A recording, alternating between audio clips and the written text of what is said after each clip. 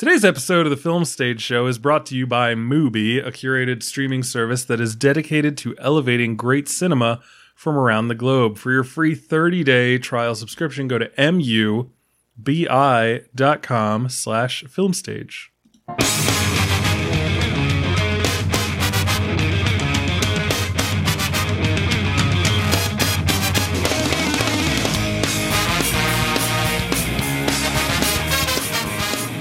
Back, ladies and gentlemen, to a brand new episode of the Film Stage Show, the review podcast for thefilmstage.com. As always, I'm your host, Brian J. Rowan. With me today, we have Robin Barr.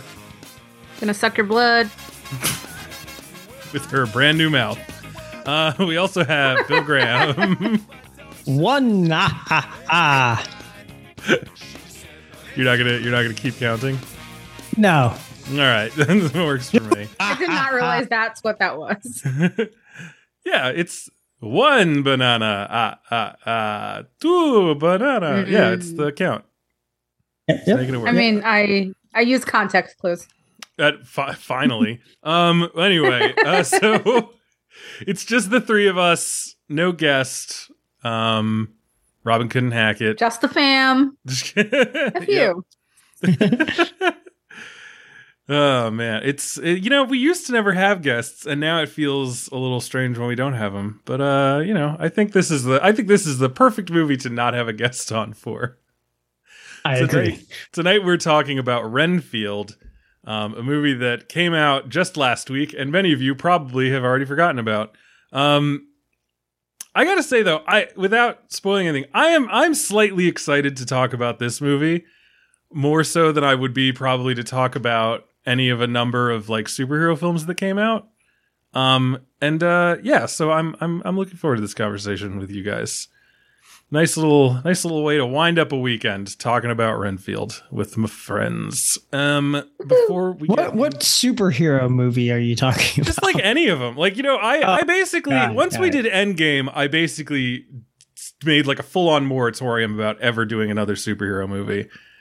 And this movie, I think I won't say like a lot to talk about, but there's like a couple things that this movie just felt like very old school to me in a number of ways, not all of which are flattering. So there's that.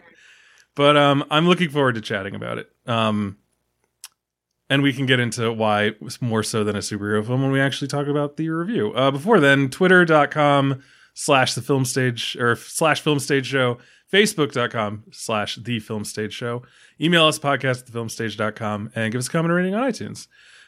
Don't forget to go to patreon.com/thefilmstage show to give us your money. $1 an episode gets you access to our super cool Slack channel where people talk about random bullshit all the goddamn time. The book channel has been shockingly busy recently. I'm going to chalk that up to David Gran. Can't believe you people read. Wow. I'm going to chalk it up to David Gran has a new book out, and everyone's excited about it. Was that the whale book? No, the whale book is the one that I'm fucking excited about. It's called I want to read that. And it's about a dude who gets stuck in a whale's stomach and only has an hour's worth of oxygen to figure his way out. It's a scuba diver. Fucking amped about it. It's like Jonah meets Pinocchio meets like The Shallows meets The Martian meets right. I mean, it's literally everything I've ever wanted. Hunger Games. Story. What? Well, all the survivalist stuff. I guess. I don't know. I won't pretend to know Hunger Games well enough to know whether or not it's actually like a good like survival story. The book is. I can't speak for the movie. Okay, well, I've only seen the movie, so I refuse to. Oh, the books are really good. I will take your word for it. I was gonna maybe Cora will read them at some point, and then she can tell me what she thinks about them. Anyway, you have to wait a long time for that one. I don't know what she can't read them when she's like 8. No, they're a little too mature for that. Okay. That's right. They are YA, so she must be a young adult. Which I don't know what that means. Is that like teenager? Yeah. I don't know. I would say 13 and above. A bunch of my full-grown ass human adult friends read YA. Yeah, I read YA sometimes. I'm going to stop talking then. I I mean, have you? Like, have you enjoyed a book for teenagers as an adult? They're Absolutely enjoyable. not. No. No. It's because you're Yeah, full of I've read a yourself. few. No. Did you say it's because I'm full of myself? Yes. Yeah, I value myself. I respect myself, and I choose not to do that. I respect myself and I enjoy Doesn't it. sound like you respect yourself, Robin. I respect myself a lot more than you respect yourself. That's probably true. What are we talking about? All right, I was talking about the Patreon. If you'd like to have more conversations like this with us directly, but That aren't like a family fight. utilizing the written word, you can go to patreon.com/FilmStage Show to join our Slack channel. We are also brought to you by Mubi, which you all may know is a curated streaming service that is dedicated to elevating great cinema from around the globe. Mubi features iconic directors and emerging auteurs. There's always something new to discover. With Mubi, each and every film is hand-selected, so you can explore the best of cinema streaming anytime, anywhere. But on the subject of reading things that are written with words, Notebook Magazine is new this year for Mubi. It's a print-only magazine that is devoted to the art and culture of cinema. It's created, prepared, and published by Mubi. It's published biannually. It's a yearly subscription that includes 2 beautiful issues. Each issue comes with an exclusive gift, a surprise, just for Notebook subscribers. I can't even tell you what it is. It's a surprise. Shipping is free wherever you are. That's incredible, considering that it not only comes with a magazine, but a full-on surprise. How do they do that? I don't know. I'm not a money man. Subscriptions are now open for issues 3 and 4. You can subscribe to the magazine now for just $40 a year. Find out more at Mubi.com/magazine. You can also try Mubi for free for 30 days at Mubi.com/filmstage. That is MUBI.com/filmstage for a whole month of great cinema for free. So check that shit out. I love Mubi. I'm always excited to watch Mubi stuff. And actually, I got to sign up for this Notebook thing too, because now that I've talked about how much of a surprise there is, I want to know what this goddamn surprise is. Oh my god. So I just love handcrafted things. I'm about to drop like $30 on a llama that I don't need. That's just because it looks nice and because I think it'll what? Look a lot. It's a llama is a. Oh god. All right. So when you make bread, right, and you score the top of the bread with a razor blade, so that when it goes into the oven, it opens up the way you'd like it to. And some people do them in a decorative way. The llama is the thing that holds the razor blade. Okay. I Yes. can't picture it, but I believe you. I will. You know what? I'm in the food channel of our Slack that is available. So this for is exclusive. Patrons. Yeah, I will send Robin and everyone else the link to the llama that I'm thinking of buying. I don't even know how to spell llama. It's LAME, which is hilarious. Okay. Yeah, it's a lame. Anyway, I've gotten really into watching videos of people making bread and doing like exquisitely elaborate like scoring on them, so that when like it comes out of the oven, it looks like it's like a snowflake or like a field of wheat. And I've also gotten to the point where I'm watching people who are using like edible colored powders. They're made out of like different flowers and stuff to make them even more interesting looking. Which is bananas. I use luster duster when I bake, and it really does just What make the it look fuck? so. Did you delightful. say luster duster? Yeah, it's like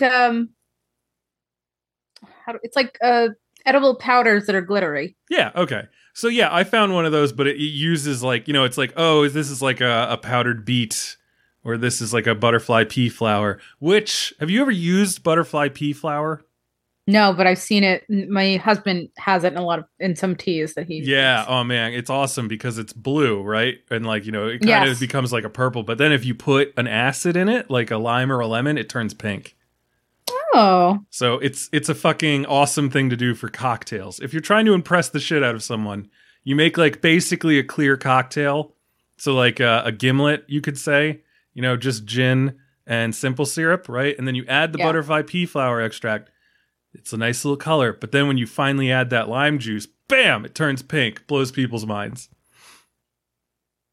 Yay. Anyway, so we got through all that. Does anyone else have anything to say before we begin our review of Renfield? Nope. Cool. Let's get this show on the road. Absolutely. See, so you know what's funny is that it always seems like we get hang up on tangents and it takes us forever to do things. I'm beginning to think it might be the guest's fault because we're moving at a perfect clip right now. This movie... blame the guest. Blame the I can do guest. that because we don't have one right now. Exactly. This movie, Renfield, is directed by Chris McKay. It's written by Robert Kirkman, oddly enough, of Walking Dead and Invincible fame, as well as Ryan Ridley. And it stars Nicholas Hoult, Awkwafina, and Nicolas Cage. I wonder if there was any confusion on set because of the two Nicks. Anyway, this movie is out in theaters now, and it is a action comedy that looks at the life of Renfield, who is the servant to Count Dracula. And here is the trailer. Mr. Renfield, welcome. I am Dracula. You will make a very good assistant. No! He's evil. We will protect you. You have the word of the most trusted institution on earth, the Catholic Church.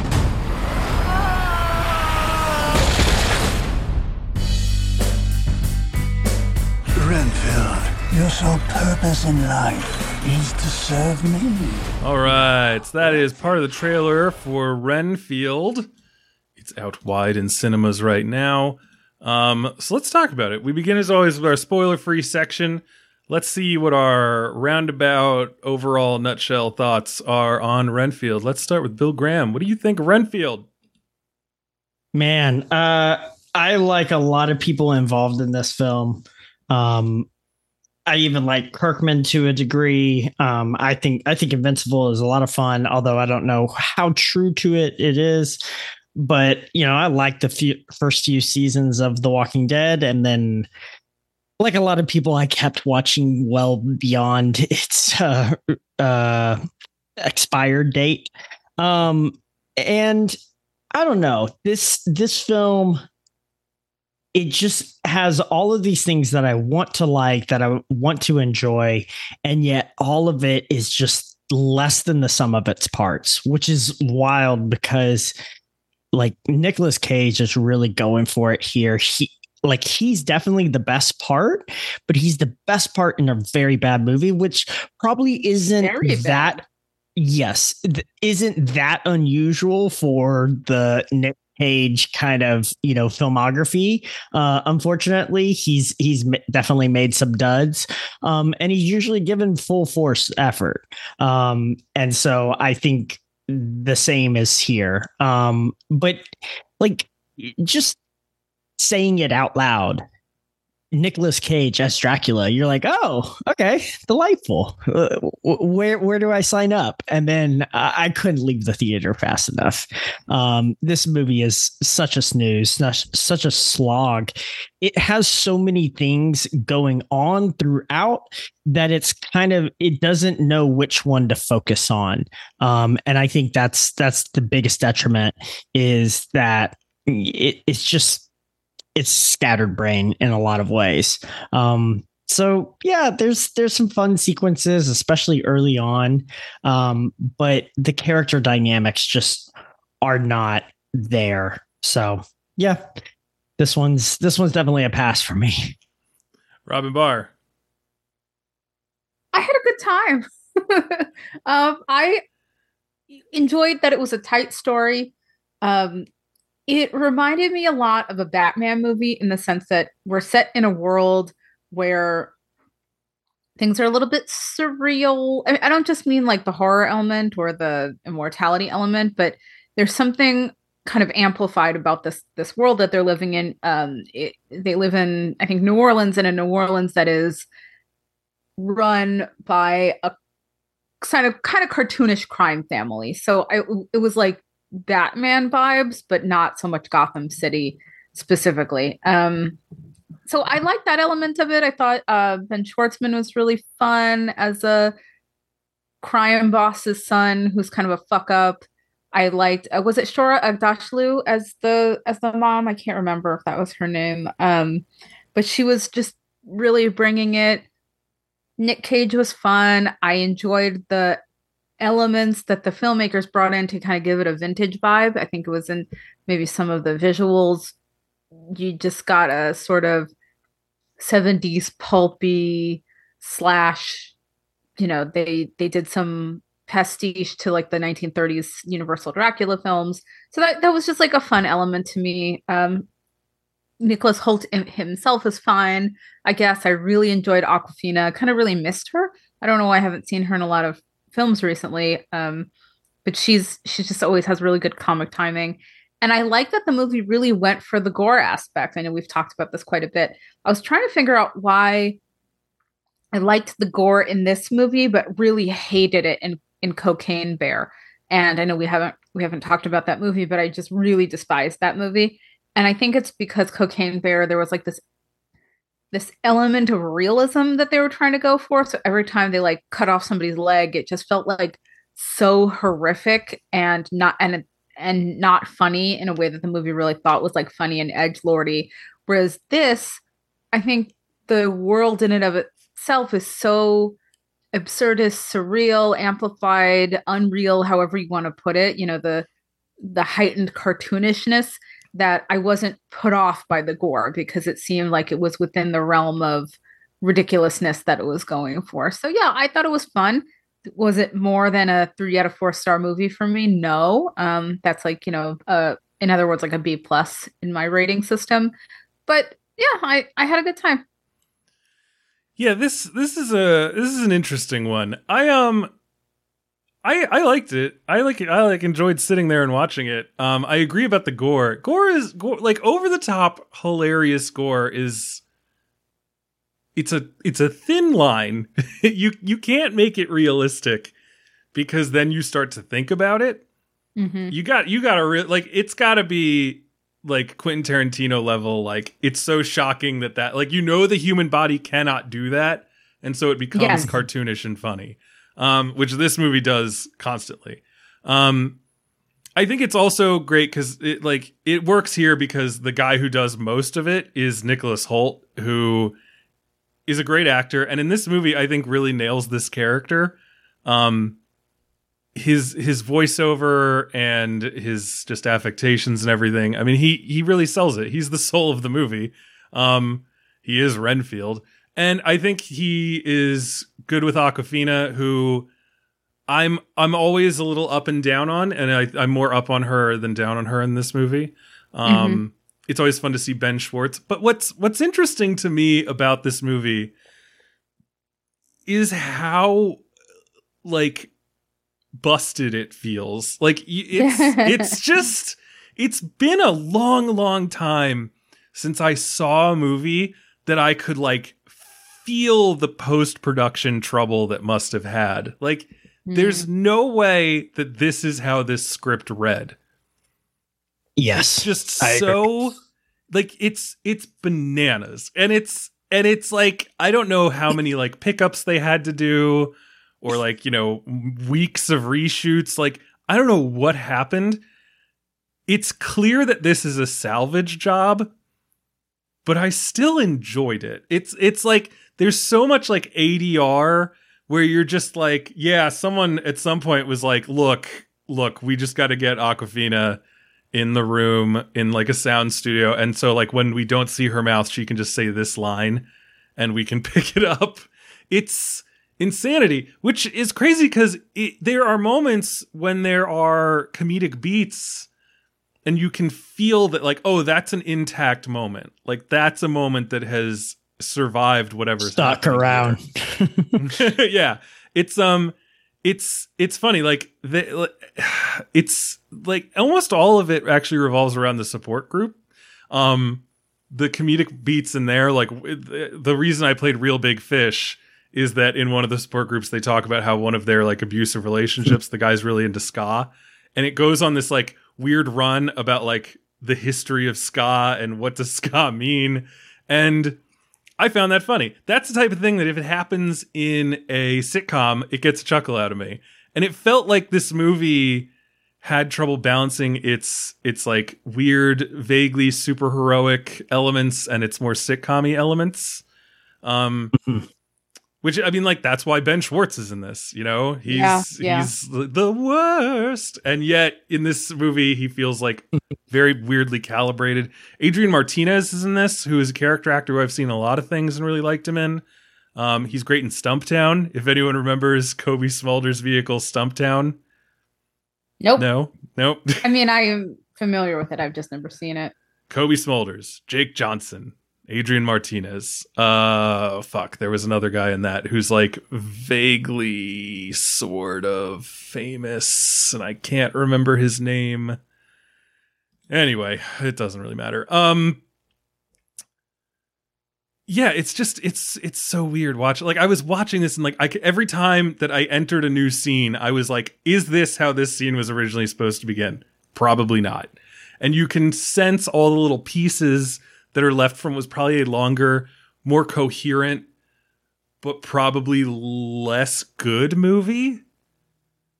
It's so strange. Like, and what's funny about it, the reason that I was like kind of excited leaving the movie is like, it's been so long since I've seen a movie that has felt this like touched up and reworked.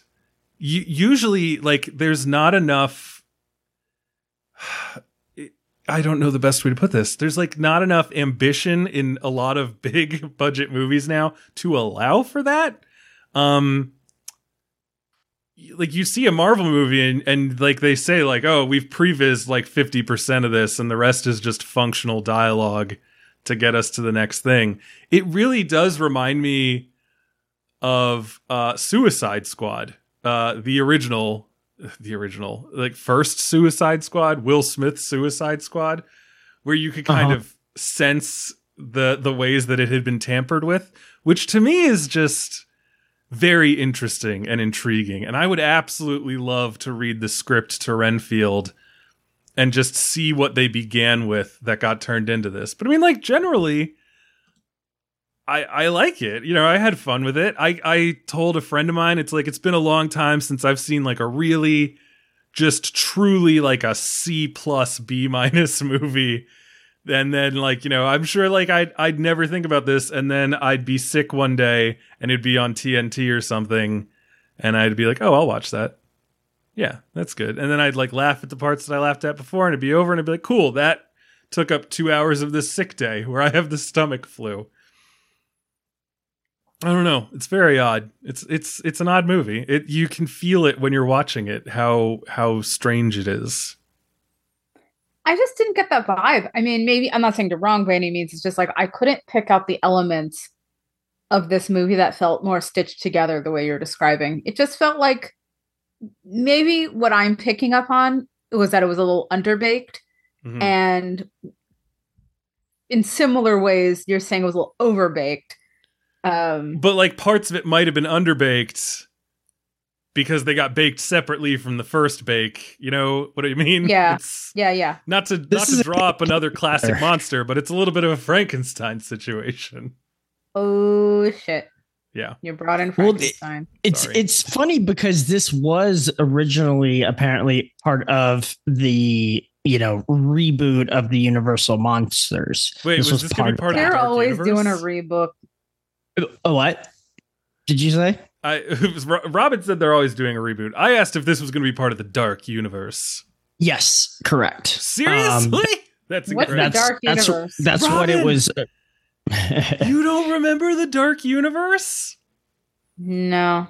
Oh my god. All right, hold on. So first of all, I got to find this picture for you. So the Dark Universe was Universal was like, oh my god, like, what do we have? Like, what's our IP?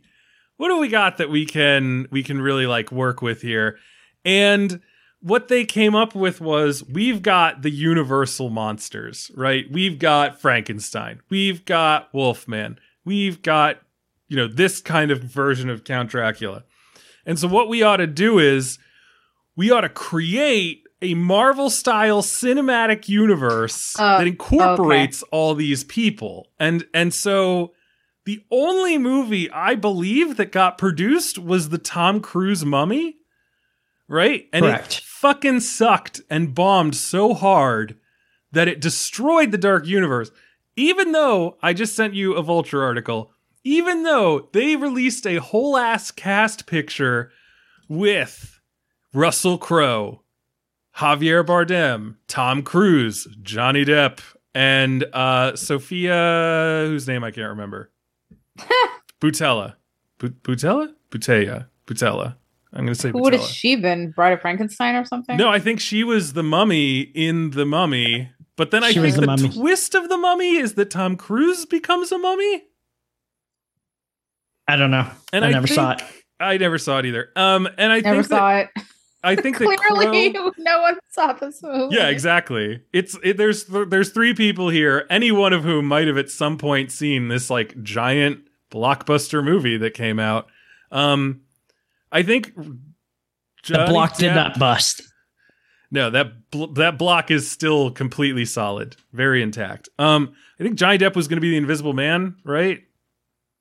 Something like that. I think Russell Crowe was supposed to be not this, but like a kind of Van Helsing. The Pope's exorcist?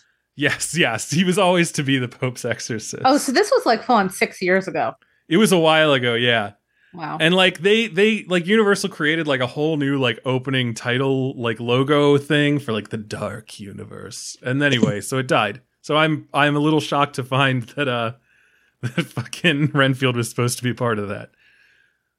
Yeah, not this version of it, but yeah, Renfield was part of it. And then basically it sounds like Kirkman came in and pitched on this, and then they took that and ran with it in a different direction. So, yeah. So have you guys read Dracula? I have not, actually. You know what's funny? I want to now, because I have seen Nosferatu. I've read Camilla. Camille? Is it Camille? What is Camilla? The fuck is that? Crap. Now I can't remember what the name. I think it's Camilla. Just tell me what it is. So it's Carmilla. I'm sorry. It is, I think, the novel, like an Irish Gothic horror novella that inspired Dracula. Interesting. Because Dracula, I'm looking at it now, came out in 1897, and Carmilla came out in 1872. And it's a play on the Dracula myth, and it is a precursor kind of like lesbian horror thing. It's got like, a very sapphic vibe to it. Cause now I can't remember. I know I've read it. Swear to God, I've read it. I think it's like a girl arrives at an estate, and like the daughter of like the owners of the estate and her become friends. But then the daughter starts to get sick. And then it turns out that everyone's like, oh, it's because Carmilla's feasting on her as she sleeps. And Carmilla is the vampire. Correct. Okay. And I think there was even a movie that came out that I was like, oh, there's a Carmilla movie. And then someone was like, yeah, but it's like not good. And so I never saw it.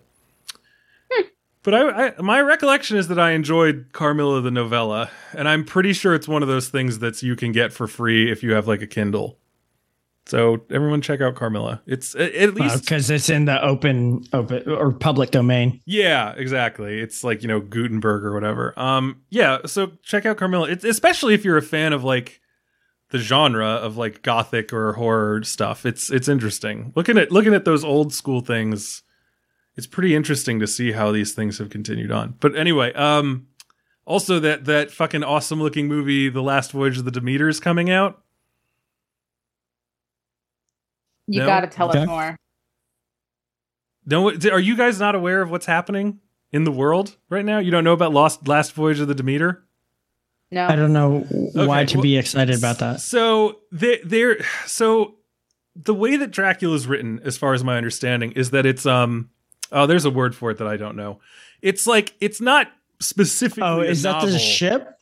Yeah, Dracula's not like specifically a novel. I think it's like a combination of documents and things that kind of create the narrative. I can't remember what the fucking word for that is, but anyway, one of the chapters like is Dracula getting from darkest, weirdest Europe to London, and it's him and like 50 coffins full of earth on this ship, the Demeter, that he like harasses and haunts the entire time that they're doing it.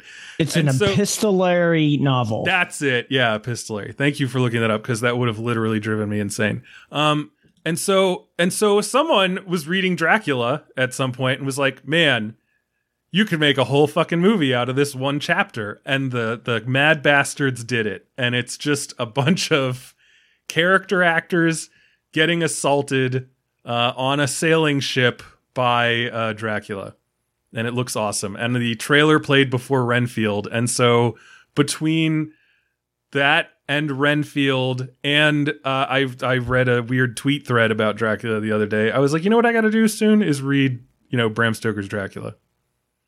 I've also seen the Francis Ford Coppola movie. Yeah, that movie, wouldn't call it great, but it has great costumes. It's definitely a movie. It's a lot of fun, I find, but I especially like the setup and kind of all that mythology that it kind of builds into, the what is it? That side of things, like the armor and stuff like that, and seeing him as like a warrior before he actually turned into Dracula. I found all of that like. It was, obviously it's table setting, but I found that stuff beautiful and I really enjoyed it. Dracula is such an interesting figure because it feels like it's a character that's torn between like sexy vampire kind of thing, but also like utterly like horrifying monster. Like, just the difference. That's the whole tension. I know, but even within movies and even thing to thing, it's just weird because you've got like Nosferatu, which is like, oh my god, he's fucking horrifying. And then you've got Bram Stoker's Dracula, where it's like he's kind of horrifying, but he's like kind of cool, and he's like got the little sunglasses, and he's like trying to get with Winona Ryder. And yeah, it's a very delicate balance to like hit that just right. I don't think Nicolas Cage pulls it off. I'm going to be honest with you. Does or does not? Does not. He's very weird in this movie. And like, it's fine, I guess. I don't know. I was kind of expecting something different from what he was doing. But I will say that when because like the whole conceit of the movie is that he was almost destroyed and now he's got to like recover. And so that's why Renfield has a little more latitude than usual. When he fully recovers and you see him in full, like, not scarred up mode for the first time, he's got like real old school Dracula vibes. Like, just on a visual level, it's great casting. Who was that? Was that Lon Chaney? No, Lon Chaney is the Wolfman. Yeah, you're thinking of right? Bela Lugosi. Yeah, that's the one. Which I honestly wouldn't have even known that unless I had just listened to the You Must Remember This series on this topic. Oh, really? Yeah, Karina Longworth did like 8 episodes on the Dracula versus Frankenstein phenomenon of the 30s. Oh my god, I gotta. It was too many episodes, but too many. Episodes. It was good to learn about it. Now I am kind of ready to see those movies now. Yeah, I enjoy You Must Remember This, but I've just kind of I haven't listened since the Babylon one. Yeah, I'm still on that. I've listened to almost every episode. I think I have like 30 to go. Excellent. Yeah. Well, the reason I was asking if people had read it was because I was curious how well the film adheres to the mythology of the novel. Like the bugs thing. I wasn't sure if that was just like a dumb thing that they made up for the movie or whether that was, something they touched upon, because I was like, now I'm sure I could Google this, but if that was in the books, I was like, okay, I could see that being like a fun thing to sort of nod to.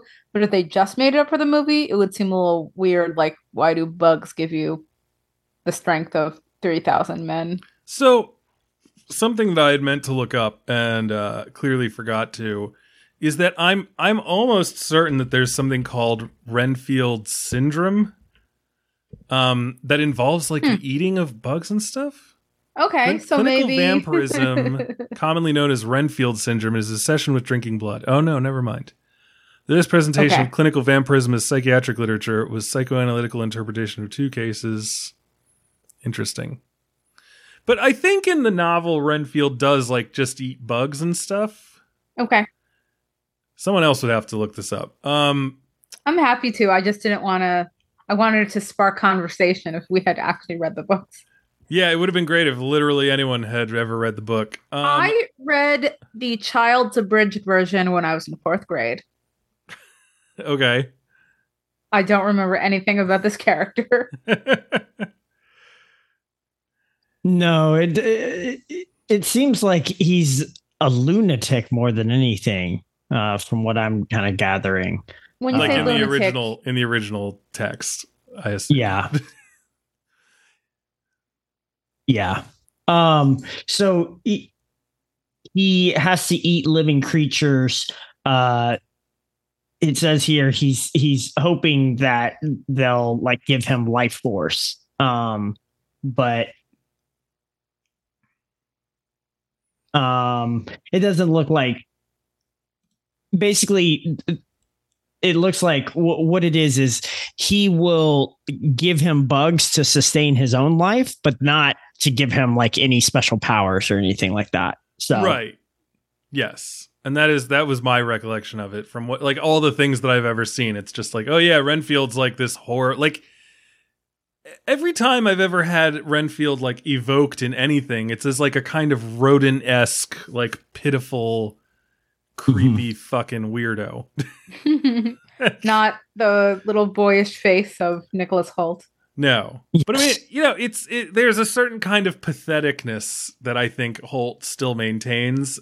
But like, I agree. They did clearly go like, all right, but like we should like let him like become superpowered when he eats bugs, right? Like that's I don't even know because like my assumption was that like, oh, like these are bugs that are like somehow imbued with Dracula's power.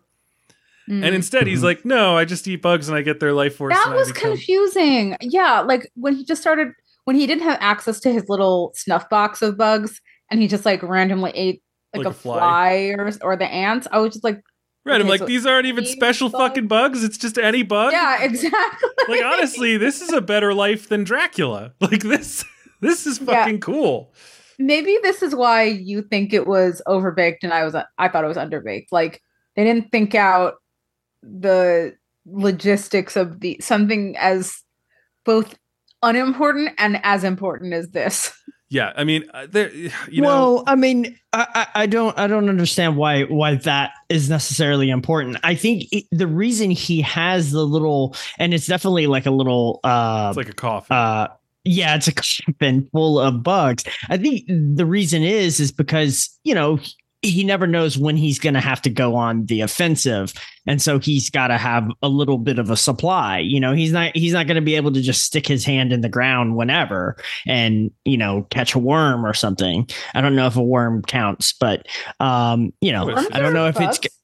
It's, Worms are bugs. The term bug is less scientifically like defined than insect, you know? Yes, so I was thinking insect. So that's why he can have to have 6 legs. Yeah. Yes. Yeah. Does it have to have 6 or 8 legs? Does it have to have a hard shell? Like, you know, all of this other stuff. An exoskeleton. Yeah, an exoskeleton. Does it have to be crunchy? Right. I don't think a worm is crunchy. So no, I don't think they have to be crunchy. Yeah, I don't know. Worms are what? Invertebrates for sure. Yeah, they don't have 6 legs. I can tell you that. Really? Wow. What I think this compares to is a movie that came out not that long ago that spawned an entire TV series, and that's What We Do in the Shadows. And I think that, you know, whether you like Taika or not, I think that's a much more successful version of like having fun with this. And especially since that one specific, like I would have liked to have some werewolves in this film or something along those lines. I think that would have been fun without it being too much underworld. Right. But yeah, I would have liked to see him have like some other kind of force that he's working against. Because it is funny, they talk about at one point and we're going to go ahead and jump into spoilers. We've been talking long enough at this point. At one point, Renfield basically tells him that, like, you know, we're better than this. We don't have to keep slumming it. And the next day, Dracula is like, here's my plan. And like, and Nicholas Holt's character is like, oh, fuck, that wasn't actually supposed to be a thing. Like, I wasn't supposed to give you that idea. Like, you weren't supposed to run with that. Right. And it was his plan was, maybe if we're like a little subtle about it, we can just like hang out and like live a normal life. And Dracula and not have to like run from place to place and like be impoverished and like all of this stuff. Right. And Dracula just full on takes it on of a completely different stick and is like, okay, what I'm going to do is I'm going to take over the fucking world. Yeah. And I think that part is interesting to kind of see, like, but basically the idea that like they have to move from place to place. I would have liked to see them actually like dive into that and like that be kind of the basis of the film or something like that. It is a little bit, but we get there way late and it's already like established that there's this gang that he will kind of undermine to like gain power. And I would have liked to see him kind of wrestle with them a little bit more. I think there's just a more interesting angle that this film is just like, nah, let's just go the easy route and have him team up with the gang. I mean, that the whole gang thing is very weird. Like, you know, I do not like it at all. I like, don't mind the whole backstory of Batman. It's incredibly bad, but like that's the funny thing is like having now heard that like this might have been initially pitched as part of the Dark Universe. Like, yeah, are we like looking at like, oh, Renfield should be like a superhero kind of guy? Like, is that what they were going for? And they're like, well, then in that case, he needs his like, you know, the Foot Clan or whatever. And then it's like, it's just so weird. It's like not what I was expecting at all. I like when I saw the trailer for this movie, and this is the importance of not taking trailers at their words. I thought it was like Renfield's taking care of Dracula. Ho hum, his life sucks. He happens to be involved in this thing. And that shows him that he can be good, right? Because he happened to randomly stop this thing. And then he spends the rest of the movie like trying to get in and be good. And like that involves like falling in love with a lady cop. And obviously she's like a good person to help him out with that because she's like Law and Order and all blah, blah. But like, I thought it was just going to be like romantic comedy with occasional dips into the action thing where like, oh, maybe like, you know, there's like a hit on her, but like not a hit that's so important that we get like, you know, Ben Schwartz running around the movie a lot. And like, not that the New Orleans Police Department is so corrupt that a room full of people could say that a guy did something and they still refuse to press charges. It's like all of that it's just kind of nutty, strange. Like how hardcore this goddamn movie goes into all of these things, and it has the energy of someone who like forgot to mention something.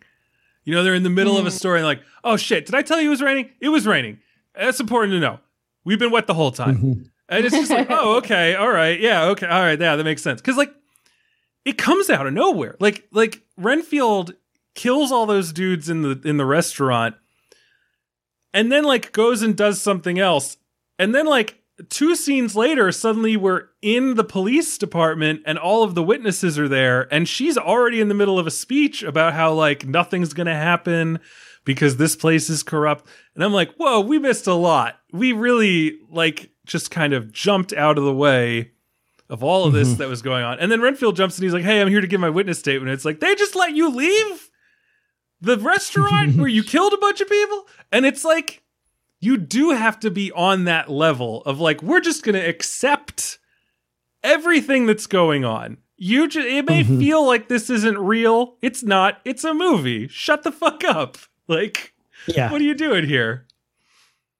Well, I also think the idea, I love that initial pitch when we first start to meet Renfield, and he's telling us why he's in this support group. And you find out that he's basically using the abusive partners of these people as his victims. And you're like, oh, hey, that's clever. Like, these people are shitheads, and like, you're going to feed them to Dracula. Cool. You know, like, all of a sudden that kind of makes a little bit of sense. And then it just goes into this thing where he's like, no. I can't like gain back my powers by eating shitheads. I have to actually eat like innocent people, good people. And I was just like, oh, well, fuck. Like, that kind of ruins half. You know, that's a good idea. That's a premise of a movie there. And they're like, nah, fuck that. And you're just like, wait. So I actually sort of enjoyed the fact that Dracula is like, it's not enough to eat like these shitty people. Like, you got to bring me some good people. I'm fucking darkness incarnate. Give me some happiness. Like, I need to just, it's not enough to destroy life. I have to destroy hope and love. And like, it actually reminded me of, what we do in the shadows when they're talking about, like, you know, people are always like, why do you drink the blood of virgins? Like, is it the taste? But it's like, you know, it doesn't really matter. But let me put it this way. If you're about to eat a sandwich, it'd be nice if no one had fucked that sandwich. And so I kind of appreciated Dracula just being like, this guy doesn't even have a head.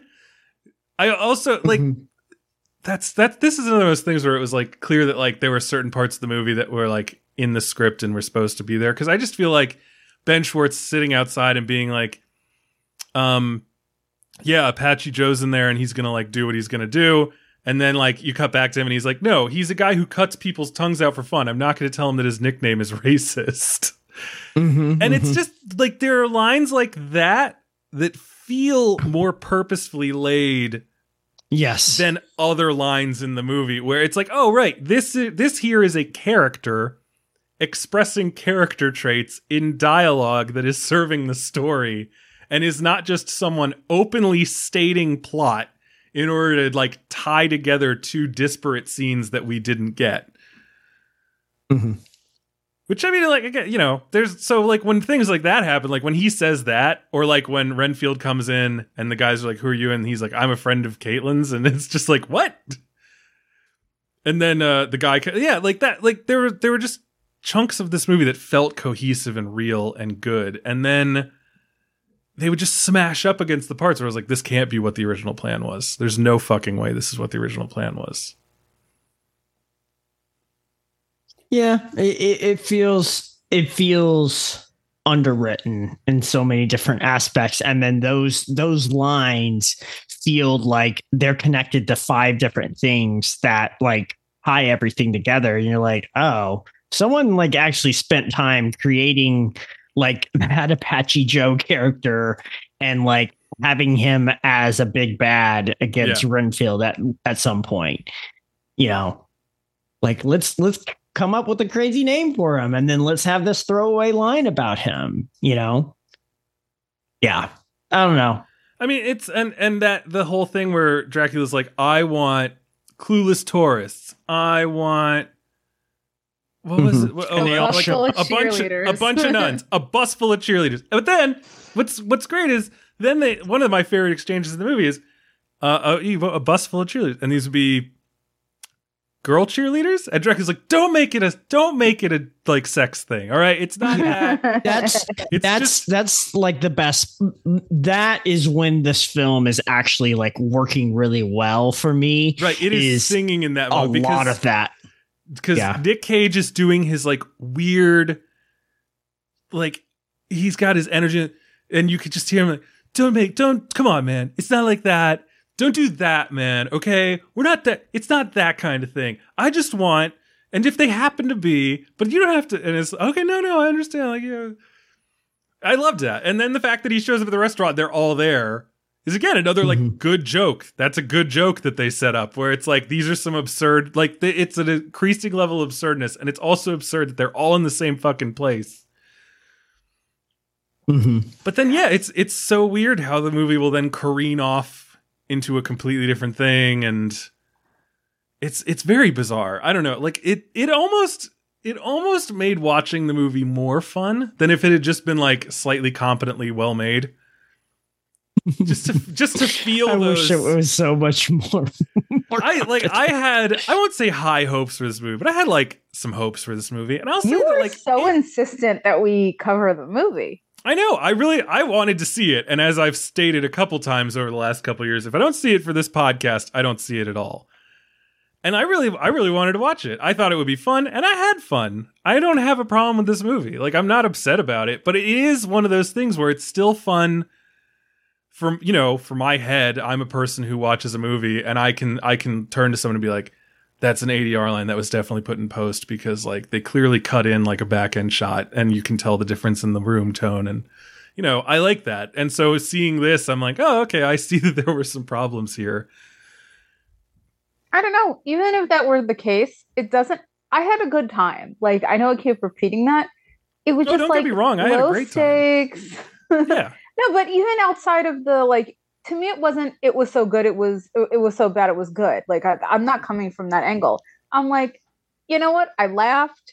I really liked the comic timing of the performances. Like, we haven't mentioned him, but Brandon Scott Jones is in this, and he is like a great sort of up and coming character actor, supporting actor, comedian, who plays a support group leader. Yeah. And he was just like very funny, really sharp with his lines. Again, Awkwafina is so good. I love Shora Agdashlu in this role, who is just like, she's an outsized actress. Like, she does a lot of drama and, always brings us like pathos and gravitas and all of that. And here she could just like let loose and be just absolutely, praying mantis. And I love that aspect of it. Like, I don't disagree that it was messy, because it is. I'm also like not surprised. I wish the movie had done better at the box office. Like, It made what, 7 million last semester. And that is like very, very underperforming. Yeah. But to me, it's the kind of thing like I'm surprised that given people's love of Blumhouse and all that it didn't track better, or that it not track, but that it didn't outperform even what it was tracking. Yeah, I mean, I'm shocked. Why do you think Blumhouse has any relation to this? Oh, I just mean like in terms of like cheap horror comedies. Or cheap horror. I'm thinking of like Megan, for example. Yeah, I mean, it feels like Megan's. Yeah, okay. I can see Megan in this having like a kind of similar thing, because it's the same thing where you watch it and you're like, well, what the fuck is this? And then not only that, but yeah, like Nicholas Hoult, people like him, and Awkwafina, people like her, and Nicolas Cage. I don't know if people are coming out to the movies for him, but he's definitely a plus. So it is a little weird to me that it didn't do better. Especially because, like I said, the trailer was charming enough. I can't imagine that this is one that like lived or died on like critical reception either. No, and actually, to me, usually when a trailer goes viral, I mean, I don't want to say viral, but like when people are talking about a trailer, that usually tells me that something is going to be a hit, like in some way or shape or form. People just couldn't shut up about the Everything Everywhere trailer. Yeah. People loved the This Is Us trailer when it came out many years ago. So I thought the people TV show? Yeah. Oh, okay. It was like a very highly watched YouTube video, like way back when it came out during upfronts. So I feel like I need to go find this video now. It's basically a trailer for the pilot. Like, it doesn't tell you more than that. So sometimes I like pay attention to what people are talking about when it comes to trailers. And I felt like I heard a lot about Renfield. So I don't know, but maybe my world is small. Maybe I only follow a lot of other people who are interested in film, and, we're just like a small, vocal, stupid minority. There was also something I was thinking about too. Well, I mean, which is like, what is Renfield? You have like brand recognition with Dracula, or even something like the vampire's servant or whatever that would be. Nobody knows what Renfield means.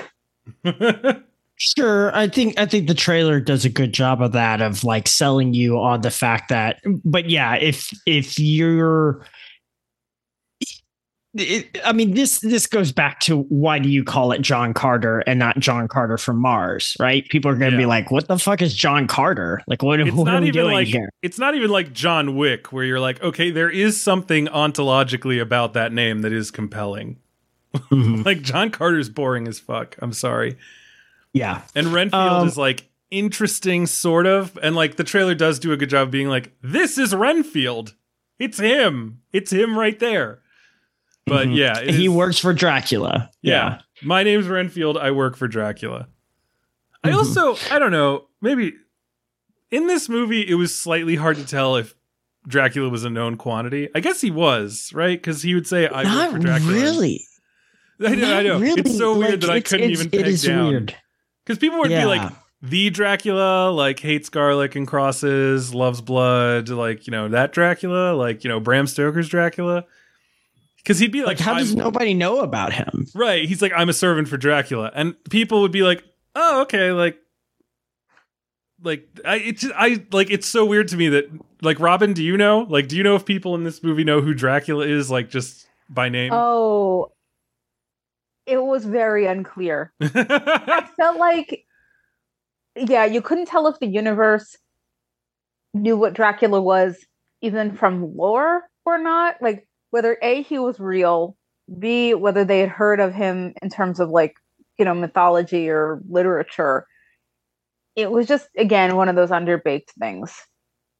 The other underbaked thing was some of the violence is so outlandish and so weird that I also thought that Nicholas Holt's character was having a dream or like a nightmare. Like when Dracula murders the support group, I was like, what the fuck is going on right now? Because that was really intense. Yeah, that was. He does it in such a weird way because he also isn't like feasting on these people, which this is specifically he wants to hurt Renfield. I understand that, but also doesn't he want to power himself up? Well, like he's been searching for innocence this whole time, and then all of a sudden he's just like, oh, look at this whole room of, you know, quote unquote innocent people, right? And I don't think he drinks any one of their blood. No, he definitely drinks the leader. Okay. And it's after that he becomes whole, right? I mean, like his face is still kind of fucked up a little bit. Fucked up, but then he goes and he wakes up John Ralphio, and then they go and see his mom. And that's another point where he like does his whole like villain speech, and he's like, "What do you think of that?" And he's like, "I think you need to meet my mom." Yeah, I just found that sequence to be so weird and so, because Renfield, it doesn't seem as devastated as he probably should be. Like, who knows how long he's been with this group? He's just kind of like, oh, this. I mean, he stands there holding that guy's. No, he's like crying and holding the guy's hand, and then he gets arrested. And then, okay, but this is another thing where it's like they must have run out of money or something, because like they run away, right? They are surrounded by cops. Who's they? The Renfield and Rebecca. Awkwafina. I was doing the character name, but yes, Awkwafina. Nicholas Hoult and Awkwafina are standing there, and they're trying to like tempt her, like, we'll give you a promotion if you just hand over that boy. Yeah. And then this was like a terrible sequence. She shoots a transfer, and everyone's like, whoa, the sparks. And then they jump in the car and then like start driving away. And then it cuts to an overhead shot, and like a disembodied voice saying like Officer Rebecca, whatever her last name is. It's like Quinn or Quincy. Yeah, I think it was Quincy. Officer Rebecca Quincy is now like a fugitive at large. And then it's like, wake up the next morning. She's got like a slightly wounded shoulder. And I'm just like, well, how the fuck did you get here? Why are you here? Like, you went here? Of all places? And you're like, why would you go to his apartment? Yeah. And I was expecting him to say, like, after you got us out of there, you passed out from blood loss. I should know about blood loss. I brought you back here, and now I've made you some cookies. But instead, he's just like, still very charming and like recuffs himself. He is so good in this movie at playing like a level of obsequiousness that is somehow like the new Hugh annoying. Grant. Yeah. Oh my God. Absolutely. He's like charming as shit, even when he's eating bugs and ripping people's arms off and then throwing those arms into other guys. Because he's so embarrassed by it. I know. He's great. Yes. Like and that is sort of like his star power is like, like when he crushes that guy's skull while like falling 3 stories and gives her like a little wave. It's cute. Mm-hmm. You like it. You like him, which you must. That's an order. And it's just weird how that scene plays out. Like we've got this thing, we now know like her partner betrays her, and it's like, oh right, yeah, I guess I've seen him in 2 other scenes. And you could like maybe if the movie had been structured differently, or maybe like in the original cut or whatever, like that was more of a meaningful thing. But like, yeah, it's not really at this point. Like it does sort of explain why he was in the bathroom the entire time that all those people were shooting in the restaurant. But like, it's just something so weird about those things in this movie. But then you get to a moment where like Teddy Lobo, played by Ben Schwartz, says to Renfield, like, he's like trying to do the villain monologue where he's like, it makes sense that he chose me. And then, you know, Nicholas Holt's like, what are you talking about? And he's like, well, you and I, like, we're yin and yang. And Nicholas Holt's like, we've sort of met twice. Like, it's just like, there's something about the delivery of that and like the acknowledgement of that. Or it's like, yeah, we've sort of set these guys up to be opposites, but like they haven't really had any personal time together. And that works. That's funny. But then, yeah, I don't know. It's a very odd movie. I want more people to see it just so I can talk about it with more people. I guess we're not good enough. No, I just need to talk about it with even more people. I need to keep going on. And I've never said that this movie was so bad it's good. I earnestly liked many aspects and moments in this movie. And I think that if I was given an opportunity to cut out the parts that I distinctly did not like, I wouldn't cut that much, honestly. It's just, there's a pervasive feeling of weird. Yes. Like a gear has slipped or like a note went wrong, but the band is still playing and people are still dancing. So like, what does it really matter? Like horror comedy is so hard to nail, and there's been so many different attempts at it. And I don't even know if this is horror comedy. I don't even know if this is horror enough to even get that kind of label, but it's certainly violent. There's a lot of blood. Yeah, but that doesn't mean it's horror. Yeah, it's not. That's just action. I would say it's like an action comedy. Yeah. And so it reminded me of Shoot 'em Up. Y'all remember Shoot 'em Up? I remember Smoking Aces. Oh yeah, I remember Shoot 'em Up. That's Bella Monica Bellucci. Why did I say Bella? Yeah. It is. Bella. Yeah, her and Clive Owen. Bellucci. And Paul Giamatti. Mm-hmm, of course. But yeah, I mean, over the top, fun action comedies, like I'm into those. I really liked what was that? Boss Battle or whatever the fuck with the guy Crossbones from Captain America, Winter Soldier. Mm-hmm. I have no clue what you're talking about. Frank Grillo. It came out.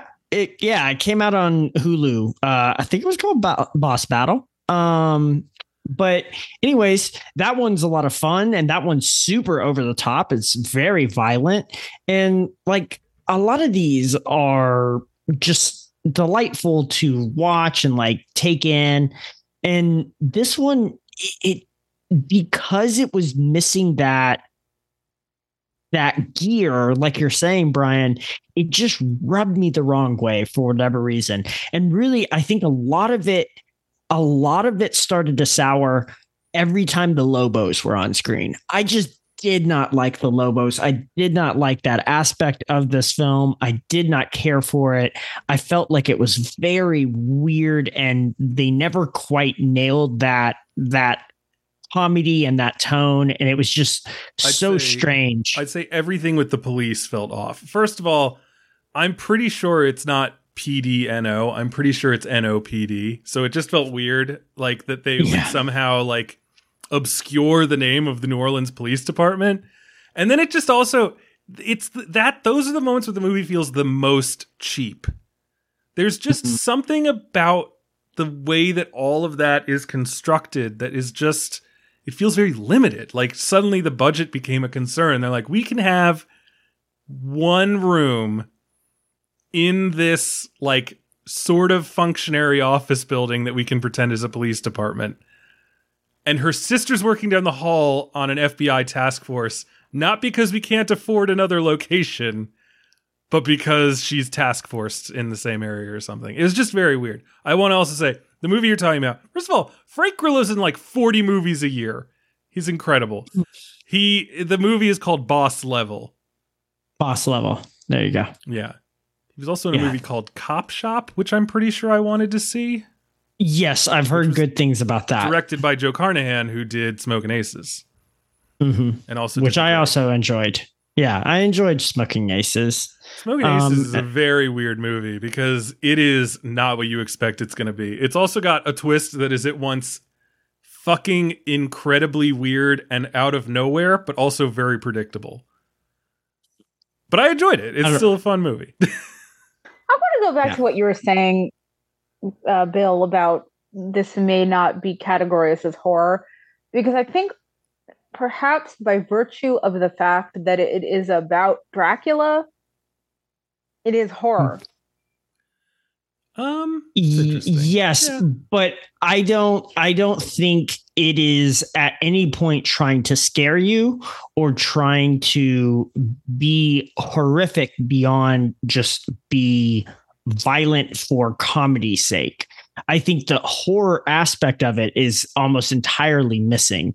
Like a keystone for horror comedy is the second Evil Dead movie, which is very violent and very wicked, but also has this zaniness and this over the topness that you're like, oh, this is crazy that this is happening. But also now Ash has a chainsaw for a hand. Like you're just like, okay, this is ridiculous and totally on board. And I get it, right? Having just watched Evil Dead Rise, I see where that over the top zaniness is part of that like charm. And this film never really is like, oh, I'm going to be scary at any point. It's just everything's just over the top. And so it almost bypasses the horror aspect and just leans straight into the comedy aspect. I would say like just because it's funny doesn't mean that the Billy Wilder, right? Is it Gene Wilder? Whoa. Billy Wilder's a director. Gene Wilder is Willy Wonka. Yeah. Yes. His Dracula or his. Did you make Dracula or Frankenstein? His Frankenstein. Young Frankenstein. Would you call that a horror comedy or would you call that a comedy? That's a good question. It's definitely not horror. That's a good question. No, so I think this is like an action comedy that has one horror element that is never deployed in a way that is horrific. Deployed or applied. Yes, deployed. I'm just kidding. Okay, so my daughter had Girl Scouts today, and they do a snack time at the end of the thing. And we've only done like 2 meetings so far, but they each time will like make a thing out of the snacks. So last time right before Easter, so they used icing and graham crackers to make like a little peep house. And this time it was pretzel sticks and marshmallows, and you could make like a tent or, a teepee or something. But it was funny because the mother in charge is like, we're going to have, everyone settle down. We're going to have a snack, but it's also going to be an activity. And I couldn't stop myself from screaming out, "Snacktivity!" Nice. Yeah, and I know. I'm sure everybody loved it. The fucking adults loved it. The kids were very confused. Is that a word? Some of them really they latched onto it once they realized. They were like, snacktivity, yay. I was like, cool, it's an activity. We should write that on the board next time. Do all the parents have to attend like these meetings as well? No, actually. I don't know, for anyone who's curious about Girl Scouts and how it works, you actually have to sign up to be what they call a driver chaperone, to be in attendance at the meetings, because I guess it's a liability thing. I don't know. Mm. Yeah, because they have to know what adults are in space. You got a person hanging around all these kids. You want to, you don't want to be like, hey, look, this parent was. So I've got my application in. They're doing a background check on me. I figure if I can get top secret clearance with the U.S. government, I could probably be a chaperone for the Girl Scouts. But you never know. Don't think too highly of yourself. That's the thing is, I don't want to be arrogant about it. I also didn't realize. So Boss Level was also directed by Joe Carnahan. Nice. And Cop Shop. And he did Stretch, which was very good. This guy's got an interesting career. I got to check out both those movies. Yes, he does. Now. I think they're both on Hulu, maybe. Okay. I'm willing to concede maybe this is not horror comedy in the traditional sense. Yeah, I think what's interesting to me is there's a lot of seeming places that this could have gone. And it didn't seem to really commit to any of them. One of the things is it didn't seem to really fully play into the what if we treated this as an actual narcissistic relationship? Because the cop, oh, I just almost knocked over my fucking microphone, which has never happened before. The cop gang story keeps getting in the way of it just being about Renfield and Dracula. Whereas if it had just been Renfield falls in love with a cop, and that's an excuse for the occasional, getting into a really violent scuffle thing, but we're still really working on him on a personal level, being able to get away from this guy, you could have done it more, maybe. And then you've also got Dracula being I want to take over the world. But, we never really get that much of a sense of what his plan is. And there are scenes where he's kind of being treated in a horrific way. Like when he's taking out the guys who come into his abandoned hospital, and then at the support group. But again, those are just kind of undercut, because in one situation he's taking out a bunch of bad guys that we don't really care about, and in the other situation suddenly this group that's been sort of on the edges is now very, very central. And it again feels like that whole scene is it's not good, it's not funny, it's sad that the Renfield loses this support group, but it feels like in a movie that had really played more into that and treated it more as a personal journey rather than a side part of this weird cops and robbers drama that was going on, that would have had more of an impact and maybe would have hedged more towards the horror, because suddenly he's not just a monstrous person, but he is actually a monster. Yeah, I do agree that the movie gets a little bit lost in the organized crime aspect. It definitely muddies the power that Dracula could have had as his own villain, instead of him competing with these, gangsters or whatever. But I actually think that is what I guess what I liked about this movie is that it just, even if it sort of undercuts itself, I was still laughing at those organized crime people. Whereas in Batman universe films, I always find that the organized crime detracts from the story, or it detracts from the evil that is, lurking, whatever, that Batman has to sort of erode. It just becomes this mafia story often. I especially felt that way during the Batman and a little bit during Birds of Prey. Where it's just I just couldn't care. It was a Dick Tracy thing. I just don't care. I actually think that the Birds of Prey with Chris Messina and Ewan McGregor is more of the type of villainy and bad guy-itude that I would love to see in a movie like this. I think that those guys are drawn a little clearer, are integrated more perfectly. And they're a little scarier. Yeah. And but the tone of that film is a little bit more, I don't know, it packs more of a punch, let's just say. Yeah, but I still think you could have come close to that in this. The Lobos just felt very outside of this movie in a lot of ways. And I don't disagree.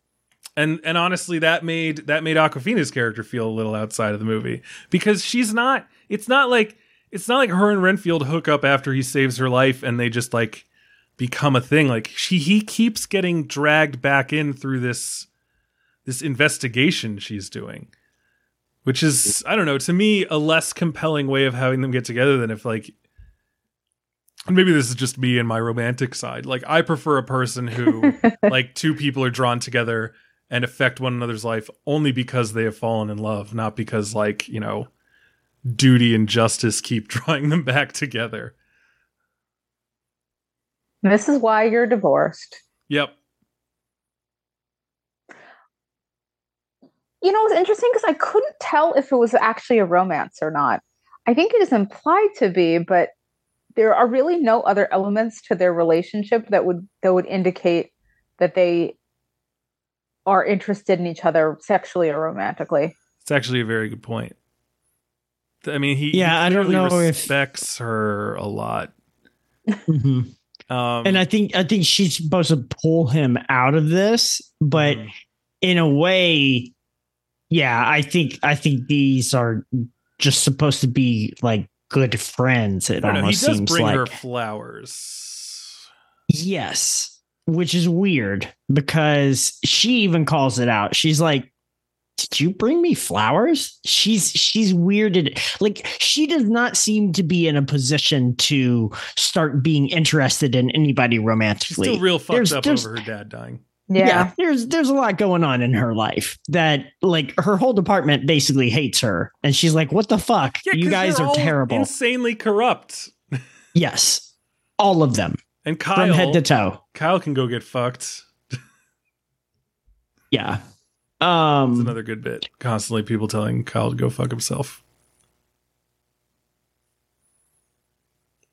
Yeah, I don't know. I just, like I said, there's so many little aspects of this that I enjoyed or that I liked. Like even some of the action. The action is actually fairly well shot. I enjoyed seeing him use his powers and like kicking people, but even like the first time in that bar or in that restaurant when he starts just fucking launching people, she's not like, whoa, that's fucking crazy. She's just like, she is incredibly competent, and all of the people around her, all the, you know, the bad guys are just like, can't hit a shot for shit, which, you know, I get it. Like this happens in a lot of movies, but it is interesting that she's supposed to be a traffic cop and she's fucking John Wick. And you're just like, wait, what? Well, like, so what the fuck? Why is she so good? I get him, but her? This is another thing where, sexist. Right. I think it's sexist from the, like, I think the backstory involves that. What's weird is that, like, she says, like, I can't believe I'm on, like, DUI checkpoint duty, and her partner is like, you know, she does say she graduated first of her class or something like that. She talks about like how fucking hard she tried, but like her department is so corrupt, and it seems that she has had consistent run-ins with this Lobo family, and that is the reason why she is on these, like, as she would call them, shit details. You know, doing these things is because they rubber roomed her. Yeah, exactly. So like it does make sense that in those moments she's able to like pop out of her shell and be as awesome as she is trained to be, because she's finally allowed to be, because now she's operating outside the law where the real justice happens.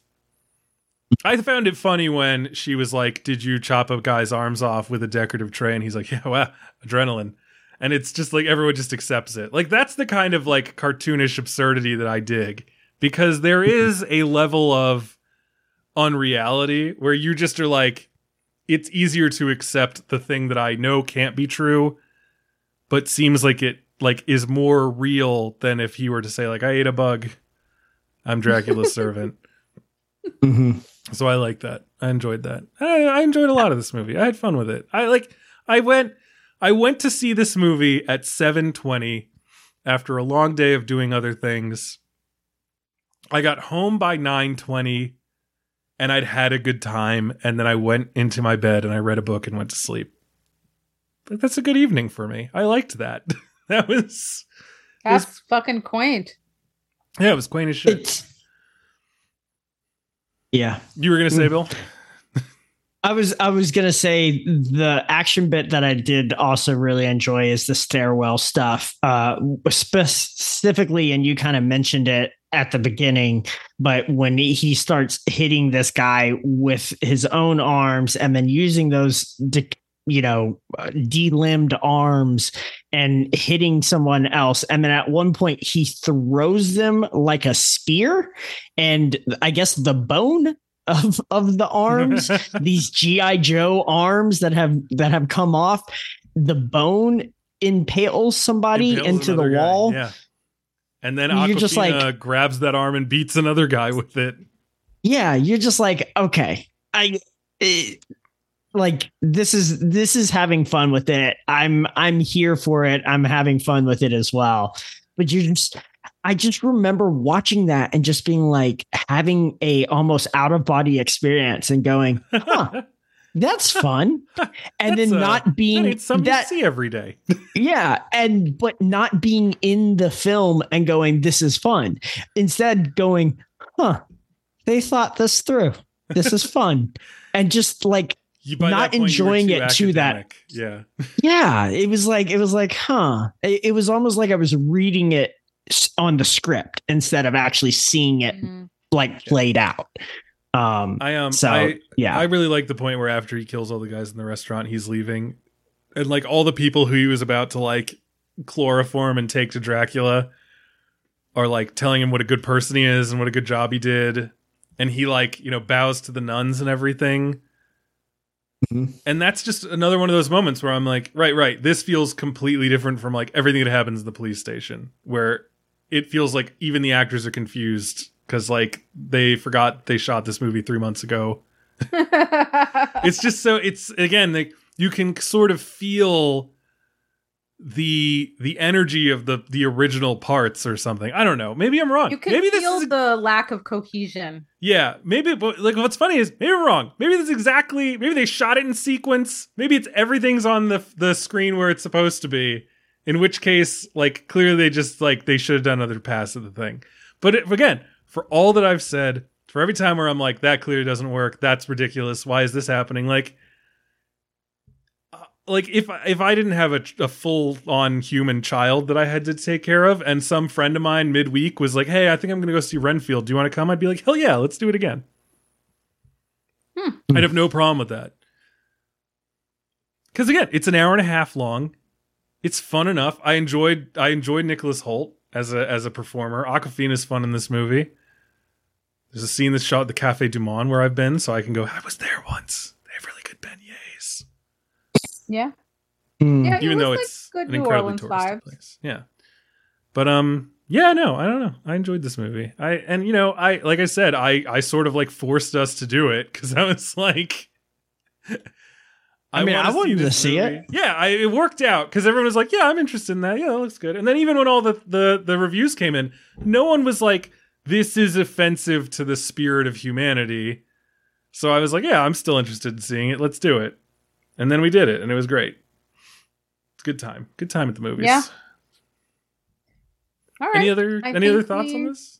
It's unusual that Bill has the most feelings about a movie. I feel like usually it's you or me, Brian, that either hates or loves it, and our opinions are usually the opposite. Yeah.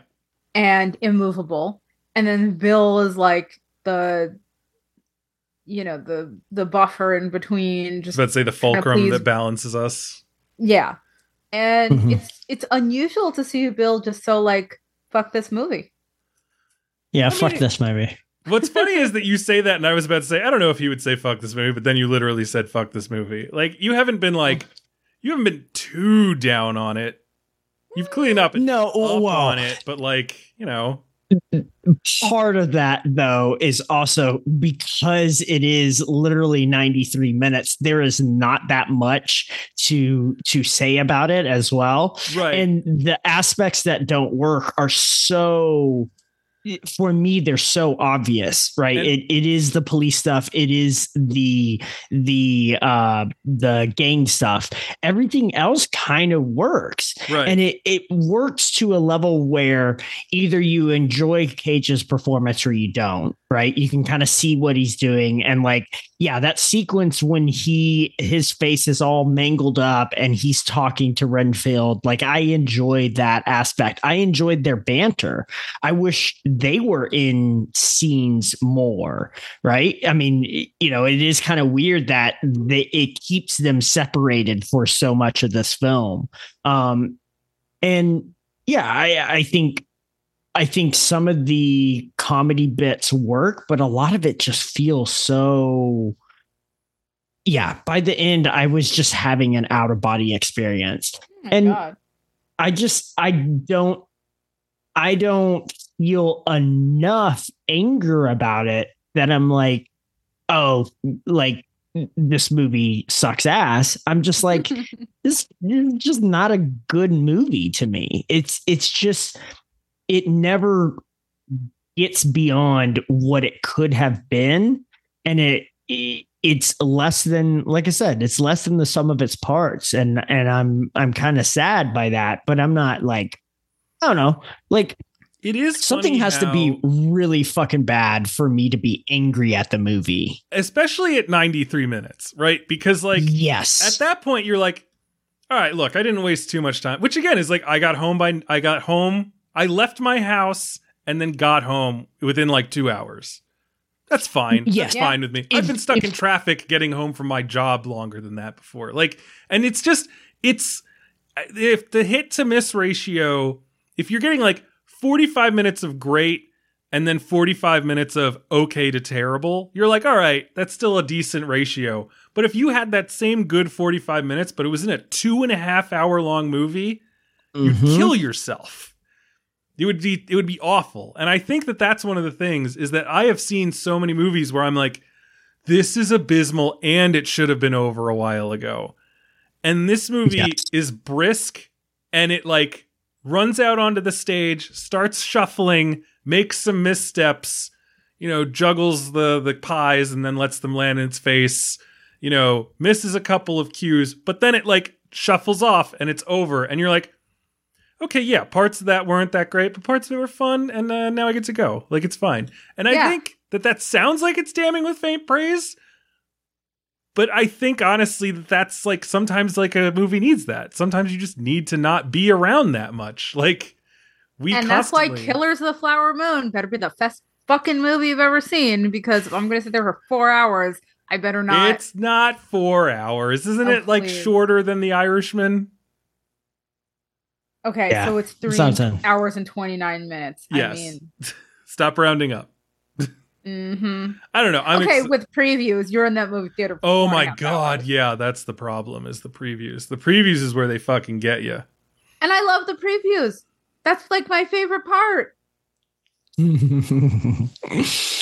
This reminds me so much of when I fucking just waited in the lobby and skipped the Olaf's oh my god for Frozen 2 or whatever the fuck it was, and I was just like, nope, I heard too many bad things about this. I'm waiting in the lobby of the theater and just on my phone, just fucking texting away and like doing some Spanish lessons and just being like, nope, fuck this, not watching this thing. I will say one of my own favorite memories of this podcast is when I went nuts explaining Olaf's Frozen Adventure and all of the horrifying questions that it brought up and how fucking terrible it was and how I had to tap into my high school Spanish lessons to tell the poor family in front of me that they were in the right theater.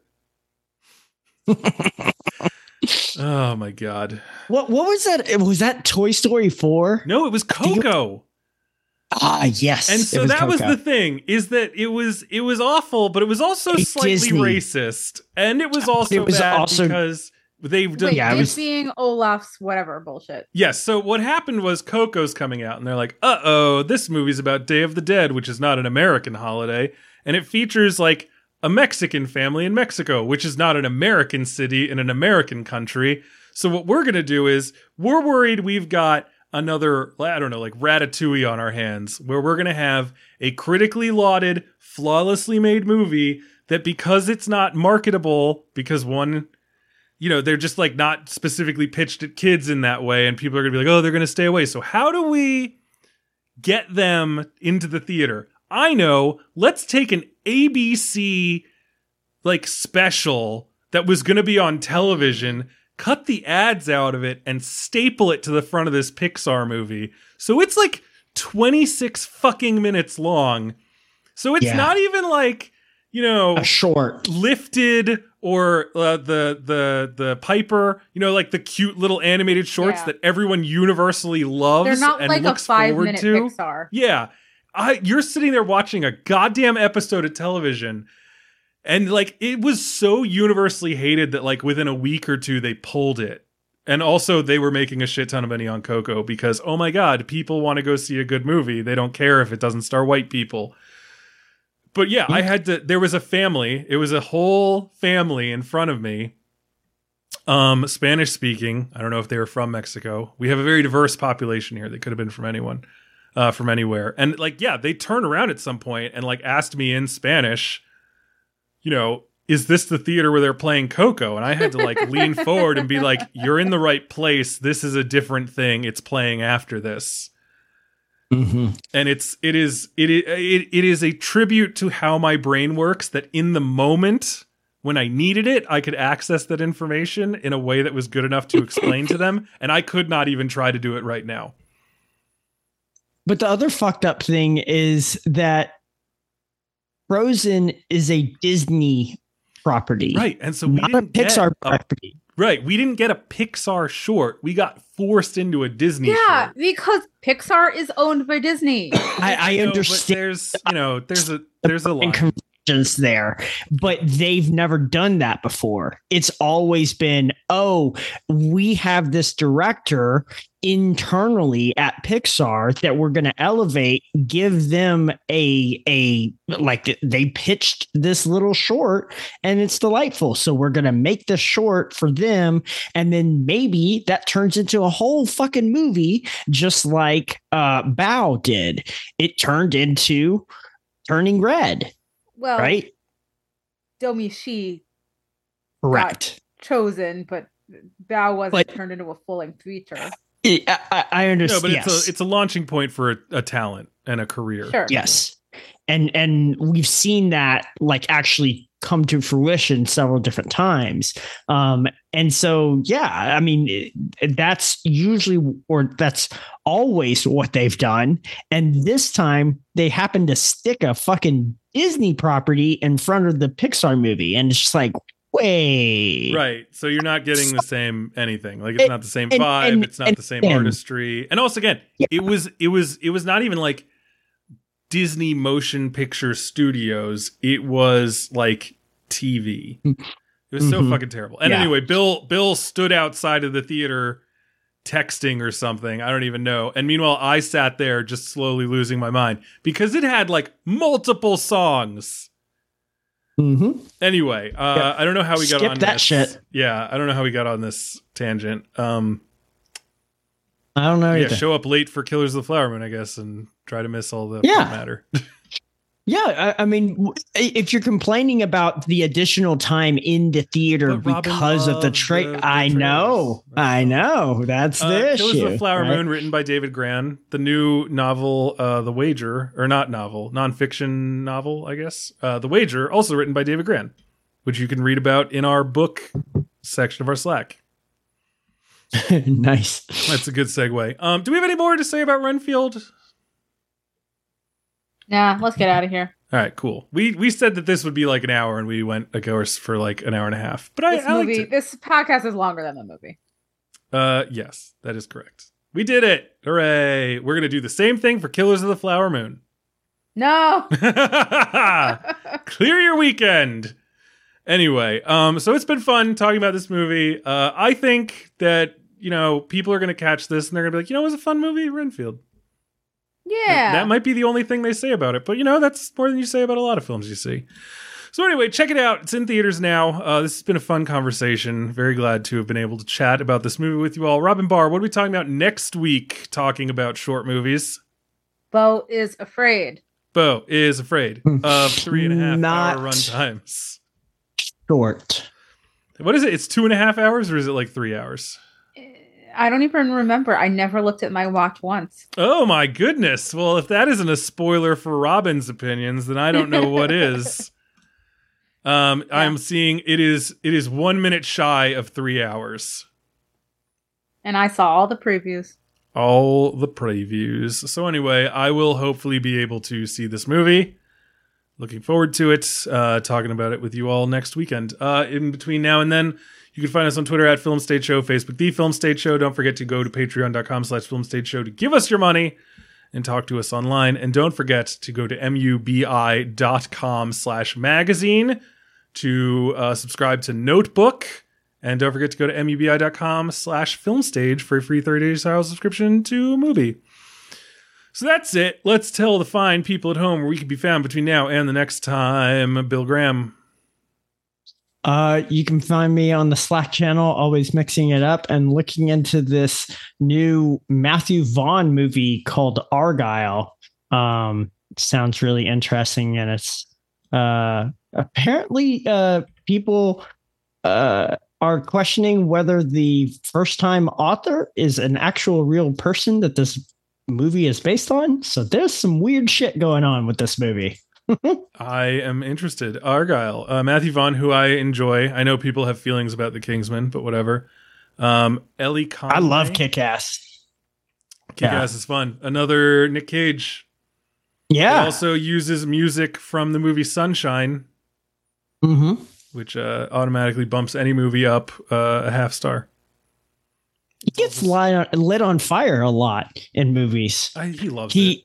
He's in Ghost Rider, so his head is on fire the entire time. True. He gets lit on fire in Kick-Ass. He gets lit on fire in this. National Treasure probably had some fire on there. But anyway, Bryce Dallas Howard, Henry Cavill, Samuel L. Jackson. This is great. When the fuck is this coming out? Yeah, it's got a great cast. Dua Lipa's in it. Like, it's just like, Jesus Christ. Bryan Cranston, going on here? Sam Rockwell, Ariana DeBose. Yeah, Catherine O'Hara. What the fuck? Rob Delaney? Yeah. We gotta watch this movie. Put it on the list. I agree. It's on the dock. Anyway, Robin Barr, where can people find you and your work? You can find me on Twitter at ROBYNBAHR. You can also sometimes find my writing at The Hollywood Reporter. All right. As for myself, you can find my stuff at my personal site, brianjrowan.com. Learn more about the whiskey I create at inkwellwhiskey.com. And you can find me on Twitter, Instagram, Letterboxd, everywhere at brianjrowan. And what else? Find every episode of this here podcast over at thefilmstage.com. So ladies and gentlemen, thank you so much for joining us, and tune in next week.